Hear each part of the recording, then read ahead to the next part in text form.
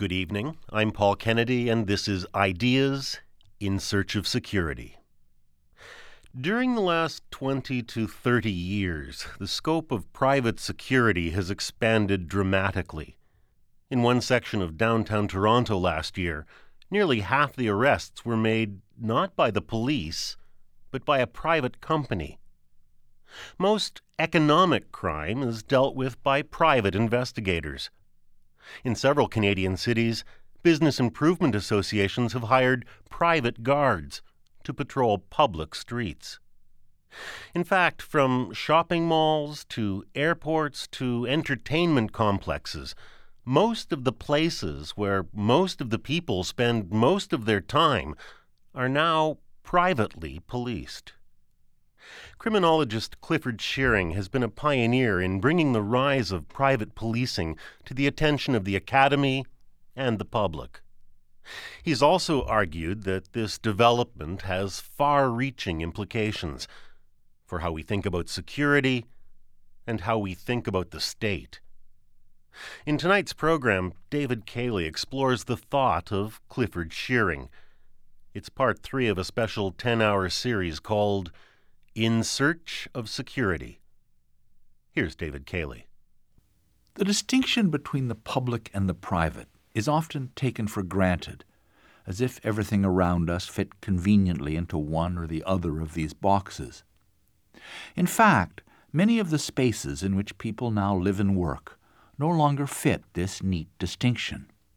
Shopping malls, airports, sports stadiums, residential estates, and university campuses all in some way straddle this boundary. They are public places under private control and subject to private policing. Clifford Shearing calls them mass private property, a term he and his colleague Philip Stenning coined 20 years ago. They wanted to call attention to the fact that public order is now maintained by myriad private authorities, as well as by the state. And they wanted to ask as well whether this mightn't, to a considerable extent, have been the case all along. Had the idea that public order is largely maintained by public police perhaps been overdrawn in the first place? Clifford Shearing was born in South Africa and then emigrated to Canada, where for many years he was professor at the University of Toronto's Centre of Criminology. Today, he directs the Centre for Justice and Security Studies at the Australian National University in Canberra. We met in Montreal at an international conference organized by the Law Commission of Canada.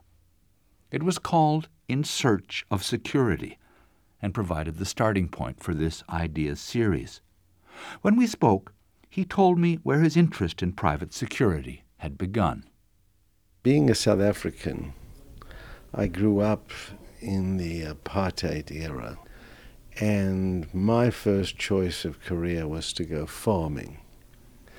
And at one point, within my first year as an apprentice farmer, I was not only fired from the farm, but I was told never to come back into the district.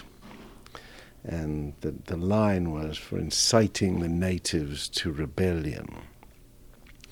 And as I stood on this dusty road outside the farm with my bag waiting for the South African Railways bus, I really began to think that apartheid was not a state institution. It was run through all of these capillaries, and that the farmers were critical to it, and they were the supporters. So I began to be interested right then in a kind of illuminating moment in the dispersion of power and how power works in a dispersed way. And so I think that was the beginning, and came into policing after I'd come to Canada to do a master's, because I thought that in policing was a place where you see power operating. And it took me long to realize, well, everybody's focused, as they were in apartheid, on the state. But there's lots of other ways in which this power is exercised. And that initially got me looking at private security when very few other people were interested. I sort of looked around and saw all these people that nobody was paying any attention to. Then I thought, I wonder how many of them are there. So I began to count the more obvious ones. And this is a large enterprise that nobody actually sees, although they take it into account all the time. By the time Clifford Shearing began to publish on this subject in the early 1980s, there were already more private security officers than public police in Canada. By 1996, according to the Law Commission's estimates, 2/3 of all security providers were employed privately. And this figure understates the number because it does not include forensic accountants, insurance investigators, or the many businesses that hire their own security rather than relying on contractors. But counting, in any case, tells only a small part of the story, as Clifford Shearing discovered. Quite a long time ago now, almost 2 decades ago, I took a trip to Florida with my daughter, who was about 10 or 12, and a friend of hers. And we went to Disney World. I was quite reluctant to go, but did the parental thing and went to Disney World. And from the moment I walked in the place, I was so fascinated, given my interest in policing and security. I said, goodness me, here is an environment that is extraordinarily orderly, and there's no public law enforcement presence at all. What does this mean to the statements of the police and everyone? Without police, there's great disorder. Take away the thin blue line and chaos reigns. It may not be perfect here, and we may not like the order, but orderly it is. And I began to think about this. And I saw, my goodness, Disney World has mobilized everyone and everything to produce order. Every Mickey Mouse, every Donald Duck has got a security function. Every visitor has a security function. You get on the monorail and they say, for your safety and comfort, would you please ensure that your children are away from the doors? When they put you on the platform, they say, how many in your party? They put you together as a party so parents can look after their children. I thought, this is extraordinary. And then this wonderful incident occurred. My daughter had on a new pair of shoes. She got a blister on her heel. So I said, oh, take off your shoes, I'll carry them. Just walk barefoot. She hadn't walked 2 meters. Then a person actually dressed as a Bahamian police officer came over and said, would you mind putting on your shoes in your safety? It's just much safer. I said, actually, it's not safer for her to have her shoes on. It's a lot safer for her to have her shoes off.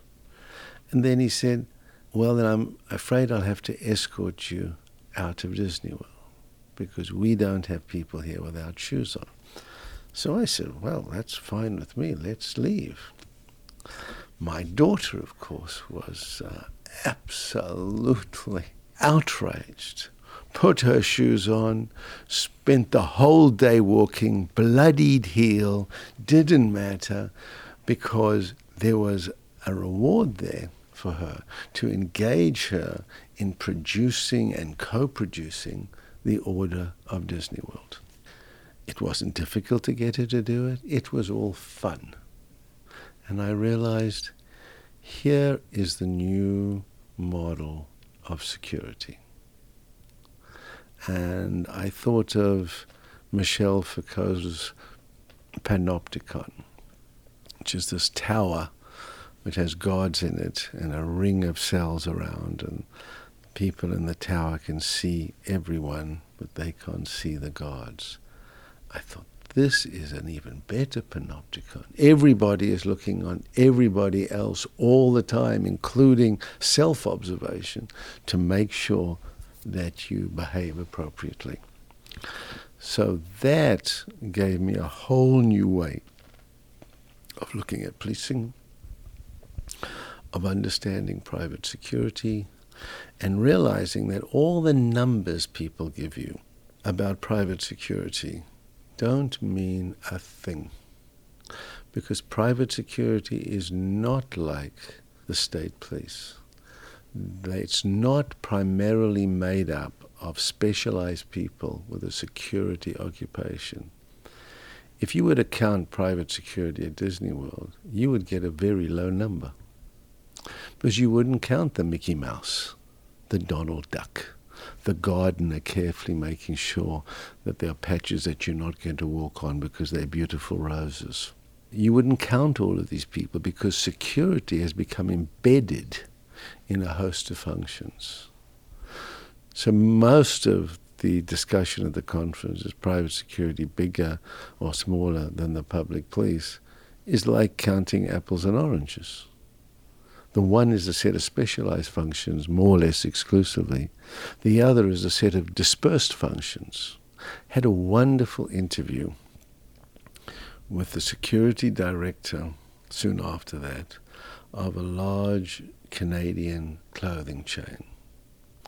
And I was interested in finding out about private security, and he was the director of security. And I remember interviewing him, and I can't remember the exact numbers, but I asked, how large is your budget? And he gave me a very large number, more than 1 million. He said, how many employees? 2, he says. 2? You've got a budget of over 1 million. You've got 2 employees. I'm used to thinking of police organizations where 85% of the budget goes into employees. He said, yes, there's me and my assistant. I said, what do you spend your money on? You must earn wonderful salaries. He said, you misunderstand. Our budget is spent on coordinating the work of employees throughout this company to contribute to the security function. So if you'd come to this company and counted private security, you'd said 2. But nothing could have been further from the truth. You might as well have counted every employee. That would have been as sensible a thing to do as counting 2.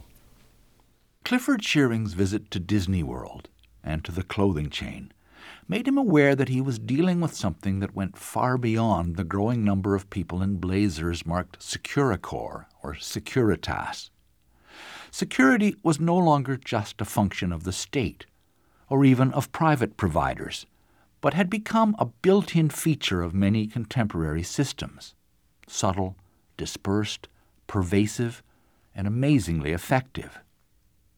In one sense, this was something strikingly new. Disney World's particular way of seducing people into co-producing their own order certainly has no precedent. But Shearing recognized another sense in which it was not new at all. A colleague of mine who I work with, Les Johnson, wrote a book some years ago with the title The Rebirth of Private Security. And I think that captures that for a very short while, the state monopolized most governance, or we thought about it as monopolizing it. And it's only been a very short period of history, little more than 150 years, when this has happened. But we grew up in an age where we took this for granted. This is what the way the world was. This monopoly by experts who work on taxpayers' money to deal with all the problems of governance. Of course, if you look back, it wasn't that long ago, just the 1800s, where this wasn't true. People had to organize their own street cleaning and their own garbage collection and their own security, etc. And so we moved into this period, which I often call, it's just a hiccup in history. This is nothing that we should think of as permanent. So we're returning to a point where governance was a multi-agency, a multi-capacity affair. Not that it ever really changed, but our picture of it changed. We drew pictures of the way we police and govern that only had what I call big G governments in it. Not that these other things weren't still going on, they were to a lesser extent, but governments were claiming, with our support, a monopoly of these functions. And so we chose not to see these other things. Just as I said earlier, when I began to look at this issue, there were lots of security guards around, but nobody saw them. Because no one saw them, private security was not generally taken into account in the theories of criminologists. Studies of policing concentrated, by and large, on how public police enforce criminal law. Shearing called for a new approach, which not only acknowledged the prevalence of private security, but also recognized that a simple either-or distinction between the public and the private is no longer adequate, and perhaps never was. We talk a lot about the public-private distinction, and like many of our concepts, it is a concept that has to do with a particular moment in history, a moment when we thought about public goods, public interest as provided by public bureaucracies. And we thought about private goods and private interests as things which were done independently of them. We began to divide spaces into two kinds. Public spaces, which were spaces for everybody, and then more limited spaces for very small groups and individuals. We've seen a series of things happen, particularly around space, where we now have collective spaces which are privately owned, but to which the public often has a relatively open invitation to attend. We're in Montreal at the moment, and I was hearing the other day that the various corridors and malls beneath the buildings here, that there are 400 kilometers of essentially privately owned streets and walkways beneath the buildings. This is where the people of Montreal spend a lot of their time. But it's private property. You are there by invitation. So if you ask the question, is this private space or is this public space? It's not as simple as it was, because the issue of access and the issue of ownership have moved out of whack. They no longer correlated. And so we began to talk about quasi-public spaces and quasi-private spaces and hybrid spaces. And I began to think with others that these actually just don't solve the problem. They point to the problem, that this public-private distinction, this either public or private, simply is not conceptually rich enough to capture the forms of life in which we live. And what we do is we try and force the world into this very narrow bed of concepts, Procrustean bed. And so one of the things that I and others have been arguing is that we begin to make a distinction between common and public. And we draw back to the medieval notion of a commons. A village commons was not open to everyone in the kingdom. It was common to the members of the village. And so it was not what we would think of today as a public space, although it was a common space. Common to some, but not common to all. And one way of refiguring the public-private distinction in the various ways in which it is used is to move from thinking of it as a binary, as an on-off switch.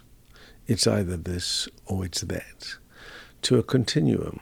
At the one end, you have a private space, which has very restricted access.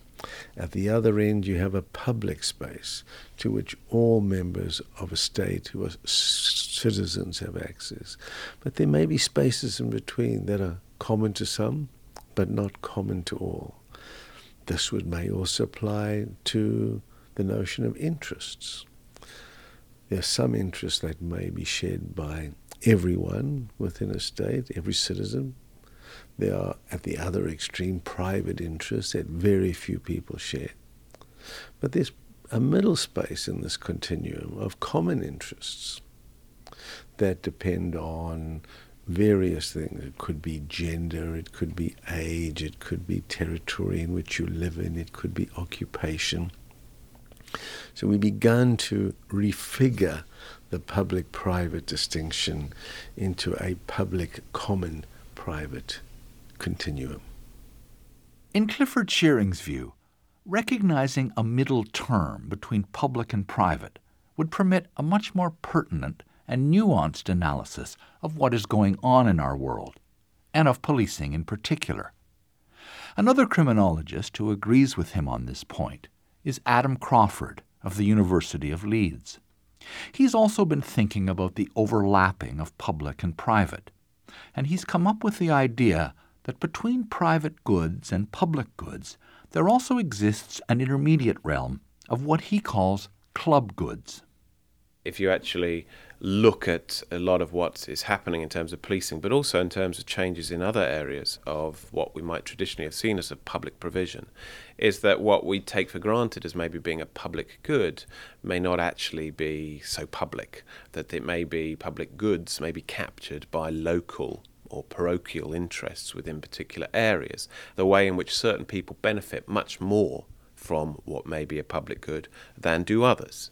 So that, the recent history of policing has been that those who, because it's a very responsive service, those who demand it tend to get the police to come, and different people have different capacities to demand. One of the interesting and, in some senses for some, the perverse experience in the 1980s of neighbourhood watch schemes in Britain was that, and this is true in North America as well, as far as I understand, that neighbourhood watches were easier to set up in places where crime was low. Now, that may be one thing. You can say, well, they were being set up in the wrong places so that there was an inverse relationship between activity and need. But what made that even more perverse in some senses was that neighbourhood watches, rather than relieving the police of activity, actually required the police to spend time maintaining them, because they had to go and they weren't easy to maintain. So the police had to keep the neighbourhood watches going, and they also became a kind of a hotline that those local communities had to the police through the neighbourhood watch. So what you actually perversely got was kind of a skewing of resources into precisely those areas which didn't need them in terms of a mere crime and risk basis, and potentially therefore away from areas which may have been higher crime areas in terms of risk. So what we have is, I think, and the notion of a club good is, it tries to do two things. One, it suggests that what we may perceive to be public good may in part be captured by private interests, but also that some of the things that the private police do actually has a public character as well. So it's about the publicness of private policing as well as the privateness of public policing. To give you an example in a very different context, is in an educational context in Britain, whereby local schools identified as good schools and bad schools within areas, and they filter very, very clearly into house prices. And the only way you can get into a school is by living within a catchment area of a school. Now, school education is a public good, but what you have is a public good, a good school, being captured by those who can afford to live near that school. And schools are excludable because they can't take everybody. So rather like local schools which provide a club good to those who live nearby, forms of policing similarly can provide direct benefits to those who can capture or use their services more acutely. Adam Crawford's club goods seems very close to Clifford Shearing's commons, and hearing them explain it The idea can seem almost commonsensical. Who doesn't know that the most expensive neighborhoods have the best public schools, or that shopping malls and hockey arenas are public places? Well, the law, for one. The law still considers a shopping mall as much a private place as your home. Political discussion is also frequently confused by the bluntness of the public-private distinction. Public is trumps for the left, private for the right, while what is really going on often remains obscure. But if it is recognized that public can be private and private public, different questions arise. The formal questions, who does it, who owns it, become less important than the substantive questions. What actually happens? Who benefits? These substantive questions are the ones Clifford Shearing has tried to raise. Private security, he says, should not be categorically praised or condemned, but instead be judged by its effects. On the one hand, it has enhanced the capacity of certain collectivities and populations to direct their own affairs. If you live in a gated community and are part of the management committee, you can decide when your garbage is going to be collected, how clean your streets will be, whether RV vehicles can park on lawns or whatever. And so there's more autonomy, there's more self-direction. You're much more closely in control of things. And you might be able to enhance goods that are public goods. You might be able to reduce the likelihood of crime in your area through hiring foot patrols, etc. This has all happened, and at that level it's all good. But it's also created enormous inequality, because this has been more available to the people within the gated communities than to the people without. And so the access to, in a sense, to the goods of governance has become increasingly unevenly distributed. There's no problem that this group has reduced crime rates and that they're using their own resources to promote that. It becomes a problem if the area next door is not able to do the same. And if the government said, well, seeing so much of this is happening, we can spend less on these issues. So you get this inequality. And we've talked about a governance deficit or a security deficit or even a democratic deficit, as the state has often become less willing to do these things. So people with sufficient resources have become more willing to do it. This happens to be correlated with wealth. The poorer you are, the less public goods you get and common goods you get. The richer you are, the more you get. So this has created very important and very difficult ethical and moral and policy questions. The critical problem, Clifford Shearing says, is not private security as such, but unequal access to security. The solution, in his view, is to find ways in which poorer communities can use their own wits to secure their own peace and good order. He first began to test this approach in 1986, when he was invited to put his ideas into practice by former Toronto Mayor John Sewell. Sewell had just been appointed chairman of the Metropolitan Toronto Housing Authority, the MTHA, responsible for 32,000 units of low-cost housing in various public housing projects around the city. Together with several of Shearing's colleagues, they devised a plan. We began a project at MTHA with several pilot sites, and the premise of the project was that the people who knew most about solving security issues were not the staff or the security guard, but were the people who lived in those projects. And so we began a series of pilots, and our thrust at the time was, how can we get the knowledge and capacity of people involved? And we met with tenants, and we met with management staff, and we met with housing staff, formed little groups. And I don't need to go into detail, but the end result was that there was a significant change in the way security took place. And a key component of this was getting a security budget. Up until then, and it's true generally now in our communities, security belonged to the security company that MTHA hired, just as policing belongs to police departments. And the security company owned all the money for security. So if you had a security problem, you only had one option, which was to go to the security company and say, can you solve this problem? Of course, they were organized with very limited number of capacities. They had people who patrolled and people who did this and people who did that, but a very limited number of things.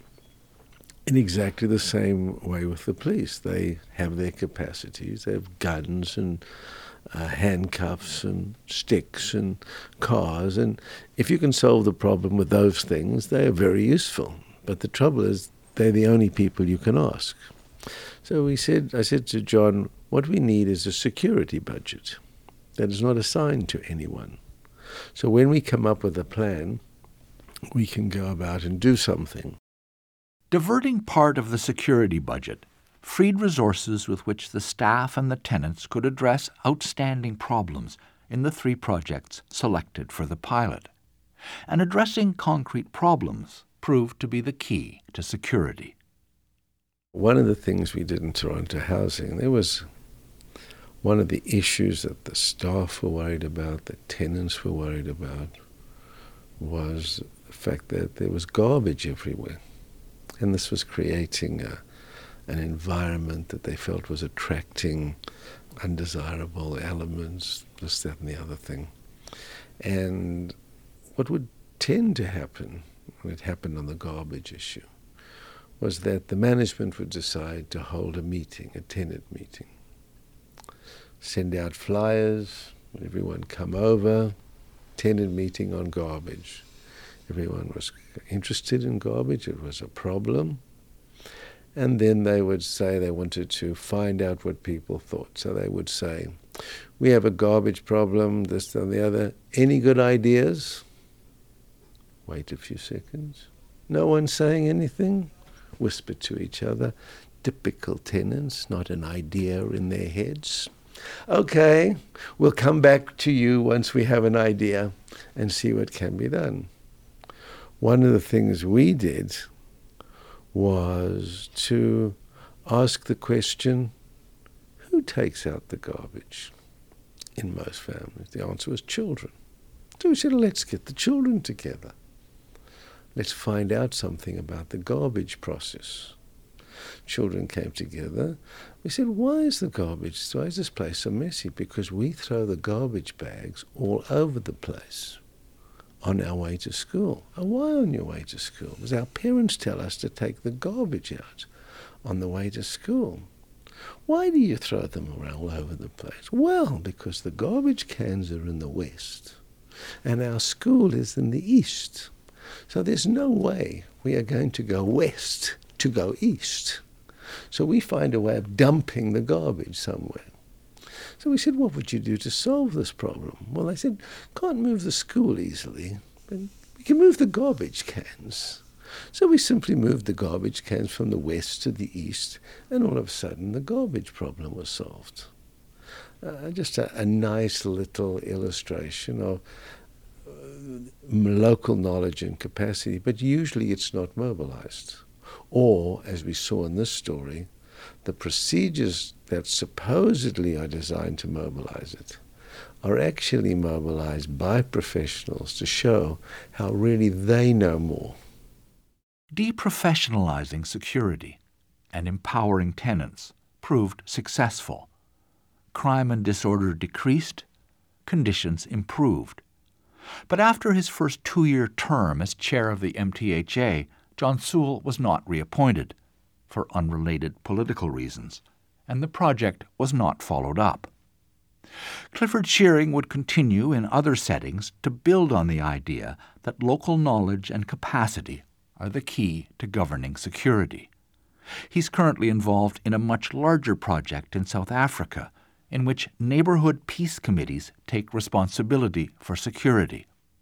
But that's a longer story, which I'll have to leave for a later program in this series.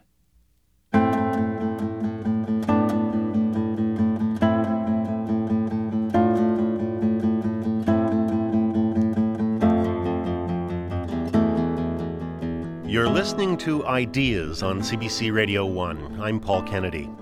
Tonight we're presenting a profile of criminologist Clifford Shearing. It's part 3 of a special 10-hour series by David Cayley called In Search of Security.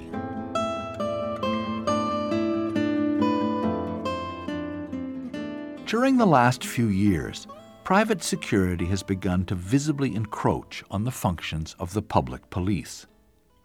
In Vancouver's Gastown, for example, the Business Improvement Association hires a private company to patrol public streets.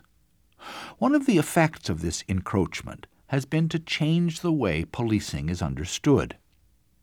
Clifford Shearing and his colleague Philip Stenning were among the first to point this out. Police, they wrote back in 1987, are no longer simply large men in somber uniforms who run around trying to catch criminals. Private security is not generally about catching and punishing lawbreakers at all. It's about maintaining order by preventing unwanted acts from occurring. And this was, in fact, the original purpose of the public police as well, Clifford Shearing says. He bases his point on his reading of English police history. In England, during the early 19th century, various reformers argued for the establishment of a London police force and were rewarded when Sir Robert Peel created the Metropolitan Police in 1829. In a sense, the public police are a spectacular failure. The idea behind the public police was they were responding to the inadequacy of private provision of security. And the police reformers, people like Chadwick and others, and Harrison, were very impressed with the private security arrangements that were in the harbour areas of the Thames, called the Thames Police, where businesses had created their own policing. And it was designed to reduce losses from stevedoring and all of those other issues around the warehouses and the loading that took place at the Thames. And this impressed people and police reformers, and they essentially said, don't you think it's a good idea that we could do the same kind of thing in London? And they began to look at how it worked, and they said, well, why it works so well is they've been able to create what one historian called an unremitting watch. So the idea was if we could create an unremitting watch in London, we would be able to resolve the insecurity problems. So the idea was, well, government can do this. Why don't we get government into the business of creating this unremitting watch? And then they thought, well, how do we create an unremitting watch? Well, what we'll do is we'll divide London into little squares, as if we had a piece of graph paper that we used to use at school. We'll divide it into squares, and we'll put a police officer in each of these squares, and they will be able to watch over the whole square. And this was the whole idea of Peel, that you would have an unremitting watch which would create a strategy which was entirely preventative. That's why early on they didn't even have any criminal investigators, because they wouldn't need them, because you were going to prevent everything through your unremitting watch. Now, of course, the big difference between the Thames Police, and this resonates with our present day, and London, was the Thames area was all private property. So the police there could wander anywhere. They could go into the warehouses, they could go everywhere, and they could actually have a look at what was going on everywhere. The police found themselves in their little square, but they only had access to the public streets. Everything that was interesting going on from their point of view would be taking place in private areas behind closed doors where they didn't have access. So the idea of an unremitting watch simply couldn't be realized. So the next idea was, well, we will then try and get victims to tell us when something is going on in these private places so that we can go and have a look, which made the police into a reactive, after-the-fact organization, not what it was intended to be, a before-the-fact preventive organization. So the dream of a preventative force was a complete failure. And in a sense, ever since, the police have been looking for ways to respond to this difficulty they face of being stuck on public property, where all the action is taking place on private property. What Clifford Shearing calls the dream of a preventive force is clearly set out in the Statement of Principles which Sir Robert Peel put before Parliament in 1829, when he introduced the legislation to create the Metropolitan Police. All the emphasis is on prevention, persuasion, and public consent. No mention is made of the pursuit and punishment of offenders. But that was what the police had to fall back on when their original purpose could not be realized. And bandit catching, as Clifford Shearing calls this approach, then posed new quandaries. After you've caught these bandits, you have to find some way of dealing with them in order to realize your preventative function. And here we had the whole idea that deterrence would be the way in which they would return to the preventative aim. So that although they would be catching people after some harm had been done, by treating these people in a way that would deter, either specifically that this particular person wouldn't reenact something like this, and general deterrence where they'd become an example to others, you would be able to return to a preventative objective through deterrence. And deterrence was understood through punishment. So prevention became a matter of applying punishment effectively to deter. And it's in part how the punishment paradigm emerged. Another aspect or feature of the punishment paradigm is that when wrongdoing has taken place, there is often a desire for some expressive response to this of either retribution or censure. And so it turned out that you could use punishment to do both of these things. So you got a kind of a nice tight coupling between doing justice, which was the expressive response to that particular wrongdoer, and a preventative or instrumental response. So you could use the same action, punishment, to respond to both of these objectives. So it became a very parsimonious and simple way of doing it. Of course, the difficulty from a preventative point of view is that while deterrence works, the conditions under which it works are very strict. It will work if you catch most of the people most of the time and are able to sanction them most of the time. Well, as we all know from clearance rates, you catch a few of the people only some of the time. So deterrence, although we kept trying for a long time, hasn't proved to be a particularly good preventative device. So now, where we have multiple providers of security, prevention has, in a sense, re-emerged as, if I want to put it this way, as the Thames police have become multiplied through private security and mass private property. Prevention has re-emerged, Clifford Shearing argues, but not necessarily as a feasible objective for public police. They remain in the bind he has described. Deterrence doesn't work, and an unremitting watch is both impossible and undesirable in public space. What this suggests to Clifford Shearing is that it's time to stop identifying security with the police as an institution. That's why the title of his new book does not refer to policing at all, but to what he and his co-author Les Johnson call governing security. The reason for talking about the governance of security is to shift the emphasis in our language and our thinking from a set of institutions for doing something to the functions that they do.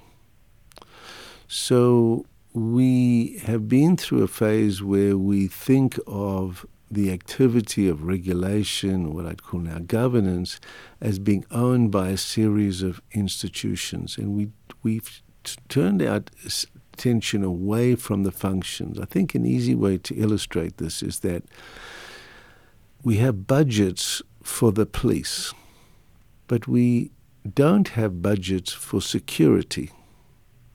So when I was looking for how to police the South African elections and was over in Australia, and I interviewed a police officer who was responsible for the policing of demonstrations in a particular part of Victoria where they had motorcycle races and car races. And he said to me, Clifford, what I need to manage these mass events are hot dog stands, toilets, and rock bands.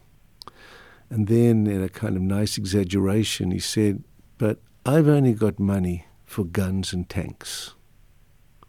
And so this is the difference between moving from a focus on institutions and their capacities to making your principal focus the functions that need to be accomplished, and then looking wherever to find the knowledge and capacity to meet these functions.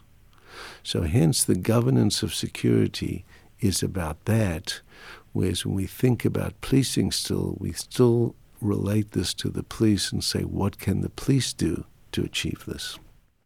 Clifford Shearing's distinction between function and institution has broad application. It allows one to pry apart schooling and education, or medicine and health, as much as security and policing. Unmanageably general problems can then be broken down. The police, for example, will speak about the crime problem as their reason for being. But the crime problem actually comprises scores of quite different predicaments, many of them beyond the specific competence of the police. Security, in Clifford Shearing's view, has many sources. Mariana Valverde agrees. She's a professor at the University of Toronto Centre of Criminology, where she and Shearing were colleagues for many years. Her current research focuses on how cities achieve and maintain their order. It's a process, she says, that goes far beyond the activities of the police, whether public or private. I think it's maybe a mistake to focus so much on the public police on the one hand and private security on the other, because then what you don't see so much is how policing as order maintenance is being carried out all the time by all sorts of agencies. I mean, you go to a school and you have lunchroom supervisors. Well, you don't have many of them now because of the cutbacks, but you used to have a lot more of them. They certainly had a policing function. Now, why is a lunchroom supervisor, who isn't just making sure the kids don't throw the garbage on the floor, he or she is also making sure the kids don't engage in racist name calling, for instance? Well, why isn't that, policing? So I think that governance is something everyone is involved in. If you criticize your neighbors because they're not raking the leaves on their lawn, you're engaged in the governance of the street and the governance of the aesthetics of the street. So, governance is going on all the time.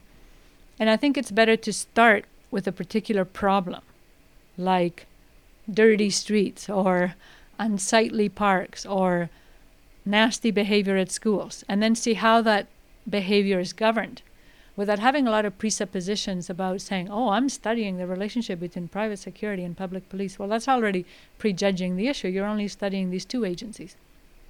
Well, maybe there's all sorts of other people involved and you're not studying them. So I'm all for being more creative in how we design our studies. To start with a concrete problem and not have this pre-cooked idea that the issue today is the relationship between the police and private security. Well, it's an important issue, but that's only part of the picture. Mariana Valverde's injunction to start with the question rather than with the institution seems to me to come close to what Clifford Shearing is saying as well.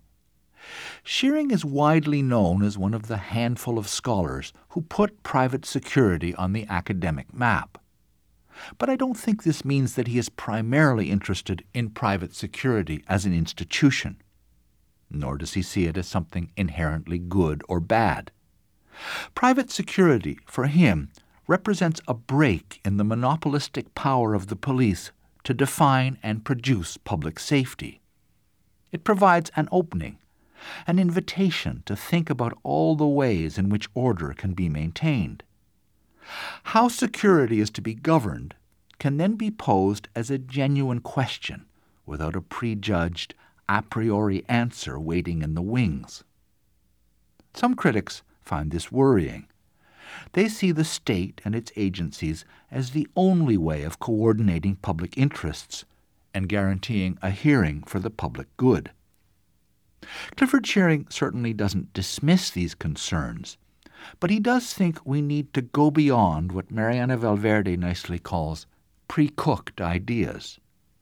A new world, Shearing says finally, demands a new way of thinking.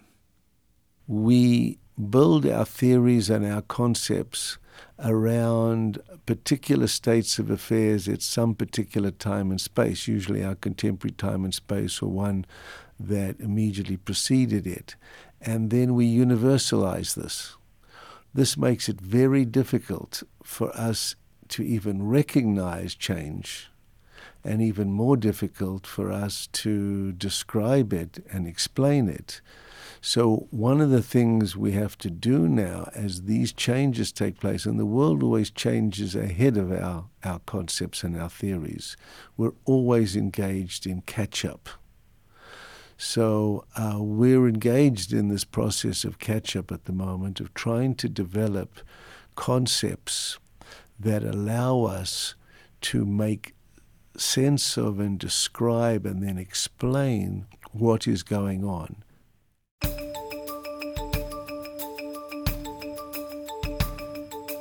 On Ideas Tonight, you've listened to Part 3 of In Search of Security by David Cayley. Our 10-hour series continues tomorrow night with a program about contemporary changes in public policing. The series was inspired by an international conference organized by the Law Commission of Canada. Our thanks to the Commission and to its Director of Research, Dennis Cooley.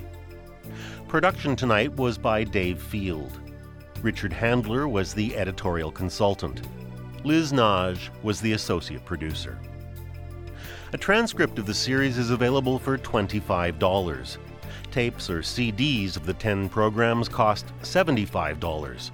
Write to Ideas Transcripts, Box 500, Station A, Toronto, M5W1E6. Email us at ideas@cbc.ca or call 416-205-7367 and order by credit card. The executive producer of Ideas is Bernie Lucht, and I'm Paul Kennedy.